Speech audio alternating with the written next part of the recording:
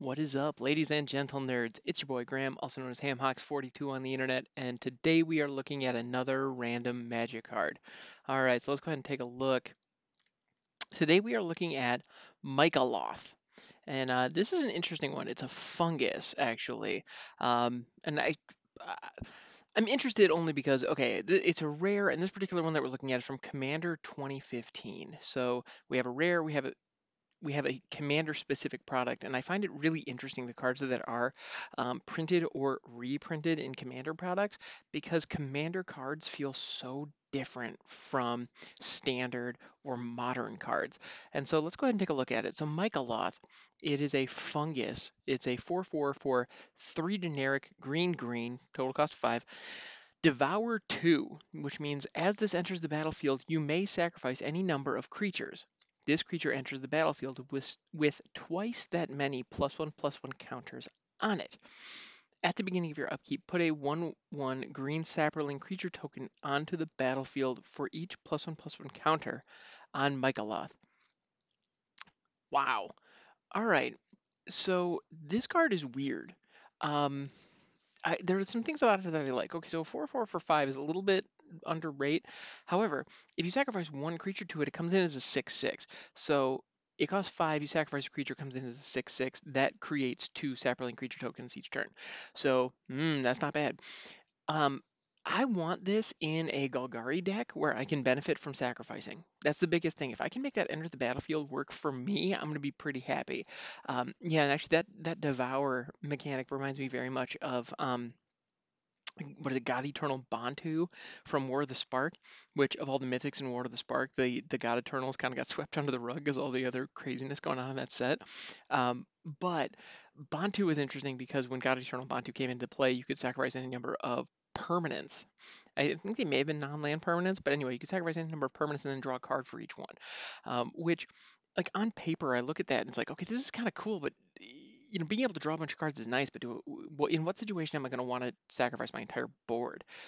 Like that's a tall order for sure. Um, However, Mycoloth, um, in a situation where you're running cards if I'm in a Golgari deck where I have cards like Moldavine Reclamation, where I can draw cards and gain life every time a creature dies, or I'm running um, what is it, Midnight Reaper, where I'm drawing cards every single time a creature dies. This is all good stuff. This is money. Like, if I can get this into a deck with those types of synergies, the possibilities here are pretty damn gnarly. And I like that. I like that a lot, actually. So I gotta say, Mycoloth, I'm here for this. So what I can envision is a deck that's already going to be creating tokens, a deck that already has some kind of synergy, actually, and also with cards that come into play from the graveyard, being able to recur this and reanimate, you have some really cool potential. Because the thing is, like, um, let's say you have a Blood for Bones in your hand, or a Kaya's Ghost Form, or some way to loop this thing. So, like, let's say I have a Blood for Bones, right? This thing's on the field. When it first comes down, I sacrifice a whole bunch of tokens, get some cool value out of that. And because it comes in with 2+1/+1 counters for each creature you sacrifice, let's go ahead, or each, is it, no, okay, it does have to be creatures that you sacrifice to it. When that happens, you get all those +1/+1 counters, and then the following turn, you create a whole mess of saplings. If I can hit a Blood for Bones on this thing, pull it back into play, and because of the exchange rate, because I'm getting 2+1/+1 counters for each creature I sacrifice, and I'm getting one sapling for each +1/+1 counter, that doubles. That will just build on itself. So let's say I sacrifice 2 creatures when this first comes into play. It comes into play with 4+1/+1 counters on. The next turn, I get 4 sapling tokens. And assuming I don't have any other creatures that I want to sacrifice to this thing, if I can recur this, if I can blink it, if I can sacrifice it and reanimate it, it comes back into play. I sacrifice all those saplings. I now sacrifice 4 saplings to drop it on there. All of a sudden, gets 8 +1/+1 counters. And so now it's a 12/12, which no big deal there. Just throwing that out there. Let me go ahead and slap my lightning greaves on that and go to town. But even then, the following turn you then get 8 sapperlings.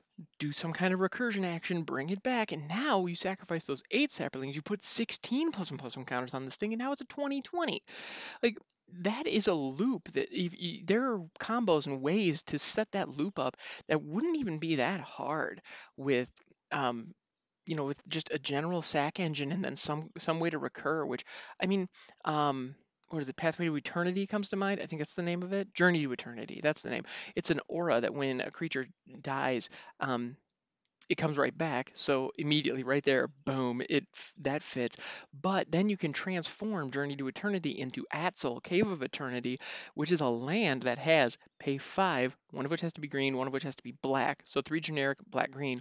Tap it, return a creature from your graveyard to the battlefield. So that is recurring reanimation. So for 5 each turn, you could pull that off, assuming you have some kind of sack outlet. And it could be anything. Like it really doesn't matter. Um, some way to sacrifice Mycoloth. The other thing you can be doing is you can be swinging with this thing. Um, and because not only do you have this really cool engine that's creating all these tokens that you can keep sacrificing and do that loop. Now, and that's only if you want to do that kind of recursive loop. Because the truth is, if you have some other way of generating tokens, if you're in a situation where you already have a handful of tokens or you already just have a board full of like small creatures that you're not really too concerned about, maybe you've been doing some other recursive graveyard shenanigans or you have other token generators or whatever's going on, if you have those kinds of situations, there's no reason you can't just drop this once, sacrifice 4 or 5 things to it, get 8 tokens, or get 8 +1/+1 counters on it, and just create 8 saplings every freaking turn. That's nuts. The amount of value you can get out of this thing is fantastic. Now, at the same time, there are cards like Avenger of Zendikar, which can produce tokens faster and more reliably. And so I have a feeling like Mycoloth is one of those cards where it is very good for what it does, and it can do a lot of really fun things. And I like this card a lot. Actually, I can already think of an Abzan deck that I'm considering putting this in, because I love being able to do graveyard loops. And to be honest, this is the kind of card where that I would love to have in that deck because right now I have an infinite loop that can just straight up win me the game. If I'm in a situation where I want to cut that out, if I'm in a situation where I'm in a more casual environment where I'm going up against people with like pre-constructed decks, it would probably not be a bad idea for me to take the Sun Titan, which is the big monster creature that enables that infinite combo, pull that out and put in Mycoloth. Because then all of a sudden, all those exact same combo pieces that I used to recur the Sun Titan over and over again will allow me to recur my Mycoloth over and over again without the infinite combo kill that Sun Titan allows. So that then all of a sudden like I'd be able to get a cool effect, and so and get all the little pieces of this deck that I've carefully put together to do cool things, continuing to do cool things, but they're not a crazy infinite I immediately win cool thing, you know. But if I'm at a table where people are going a little more aggressive, where people have some higher power stuff in there, okay, Sun Titan can go in and we can go for it. But if it's a casual night with friends who maybe don't have really tuned in decks, Mycoloth would be an excellent, excellent addition to any kind of graveyard synergy deck that just wants to do really cool things. And it may not be the most aggressive, the most fast, the most bananas crazy way to do things, but it's good. The fact that you have to sacrifice creatures in order to power it up, in order to fuel it, that is a mild bummer. Also, the fact that this thing has the opportunity to get freaking huge, I believe it's freaking huge. The fact that that can happen and it doesn't have trample natively on the card, that kind of sucks. Um, like that's not nothing. That's a really significant issue. So that's something to keep in mind because a 2020 that can get chump blocked all day is not really worth that much in a game of Commander. Like let's just be honest, it isn't. Unless you can do some other cool, crazy shenanigans with it. I mean, actually, some kind of exponential loop like we were discussing where turn over turn it just gets twice as big as it was last turn would be really fun, because it has the opportunity, like if you can get 2 or 3 ticks off of that you could create quite the situation that your opponents would have to deal with. Now that's only going to work though in a situation where your opponents aren't running a lot of um, where they aren't running a lot of disruption, because one well placed counterspell, one well placed board wipe, or one well placed kill spell in the right moments in those sequence, and it falls apart, which is ultimately why I'm why I'm saying that maybe this doesn't belong in a very powerful commander deck, but in like a lower tier battle cruiser style. When I say battle cruiser, by the way, that is a colloquial term for um, commander decks that don't have much interaction. Like if you're at a table where not a lot of people have are interacting with one another, and it's not necessarily a competitive game, but people are trying to assemble some big, weird, fun thing on their side and then just kind of pit them against each other. That's referred to as a battle cruiser deck. Um, and it's really the idea is it's slow, it's big. It's very much the Timmy archetype. If you go by the psychographic profiles that Mark Rosewater came up with many, many years ago. Um, yeah, and that is just kind of the fun, low power game of Commander that we think of. We think of battlecruiser style, where I'm just going to create something big and weird and fun, and then while you're creating something big and weird and fun, and then we're going to smash them together and just see what happens. And to be honest, that's a lot of fun. Like there's definitely a time and a place for that. Like there's a time and a place for finding out where, really honing in and understanding where each 1 point of damage is going to come in and figuring out the maximum amount of value you can get to best your opponent. There's a time and a place for that, and that can be a lot of fun if that is the experience you're looking for. But I know a lot of people go into Commander specifically with the idea of kicking back, night with the fellas, maybe crack a cold one. We're gonna hang out. We're gonna play some cards. For some reason, like we don't want to play poker, we want to play Magic, and let's just have some fun. And maybe I'm not, producing the most optimal lines that my deck can, but I that's fine as long as I'm chuckling with my buddies and as long as we get to see something cool happen. That's the other thing. I think I'm gonna preach this until I'm blue in the face, and then I'm gonna take a deep breath and keep preaching it. This game is supposed to be fun. This game needs to be fun. And you should be able to find fun everywhere. If your opponent does something really, really cool and you lose the game, you just got to watch something really, really cool. Enjoy it. Savor it. Appreciate when someone does something different, even if you're at the receiving end of it. That's the thing. For me, Magic is not a competitive sport. It never has been and it never will be.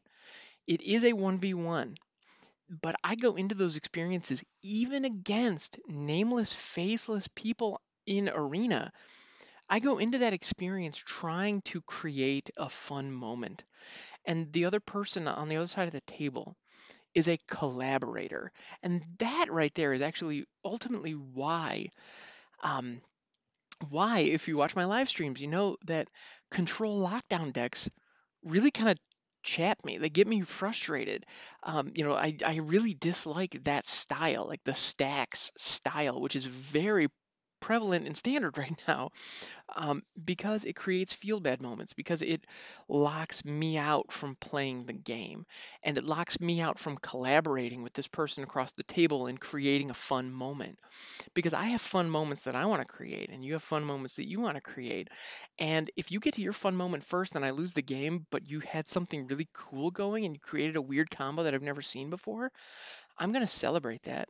Dude, the first time that I saw somebody slap a Colossification onto a Storm Herald and fling it into my face on turn 3, I was ecstatic. I have never been happier to have a gigantic cat claw me in the face for 20 damage. It was so cool. I loved seeing that. And you better believe I'm looking at building that deck myself because it's just so cool.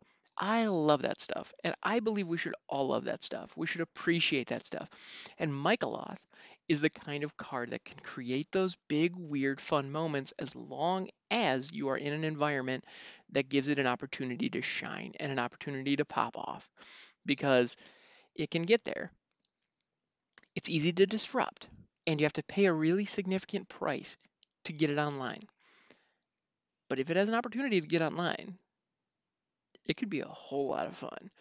And I gotta say, I like that. I think we should celebrate the fun. After all, it's a game, right? Awesome, guys. Well, thank you so much for hanging out with me. This has actually been a really cathartic episode, and yeah, thanks. I appreciate that. I guess I actually hadn't considered the collaborative nature of the competitive game because that's the funny thing. Like in MMOs and those types of games, I'm always big time into PvE. Like I don't get into the PvP games. I'm very much team oriented. I love collaborating. but at the same time, I absolutely love Magic, and it didn't even occur to me that even though the nature of the game is competitive, I have gone into it with a collaborative mindset this whole time. Um, so that was this actually like so thank you for coming to my therapy session. I understand we're out of time. I'm looking forward to seeing you again next time, which is going to be here tomorrow. Um, and I just got to say thank you so much, everybody. You're wonderful people. Thank you for tuning in. You can also catch me over on Twitch, twitch.tv/hamhocks42. If you have any ideas for episodes like this, please don't hesitate to send me a note. Actually, if you want to pop into my Twitch chat and request specific cards, you're more than welcome to. I will absolutely get to them. You can also hit me up in Discord. That link is in the description of this episode. And yeah, I look forward to catching you next time. Thanks so much. Have a wonderful day. Stay safe out there.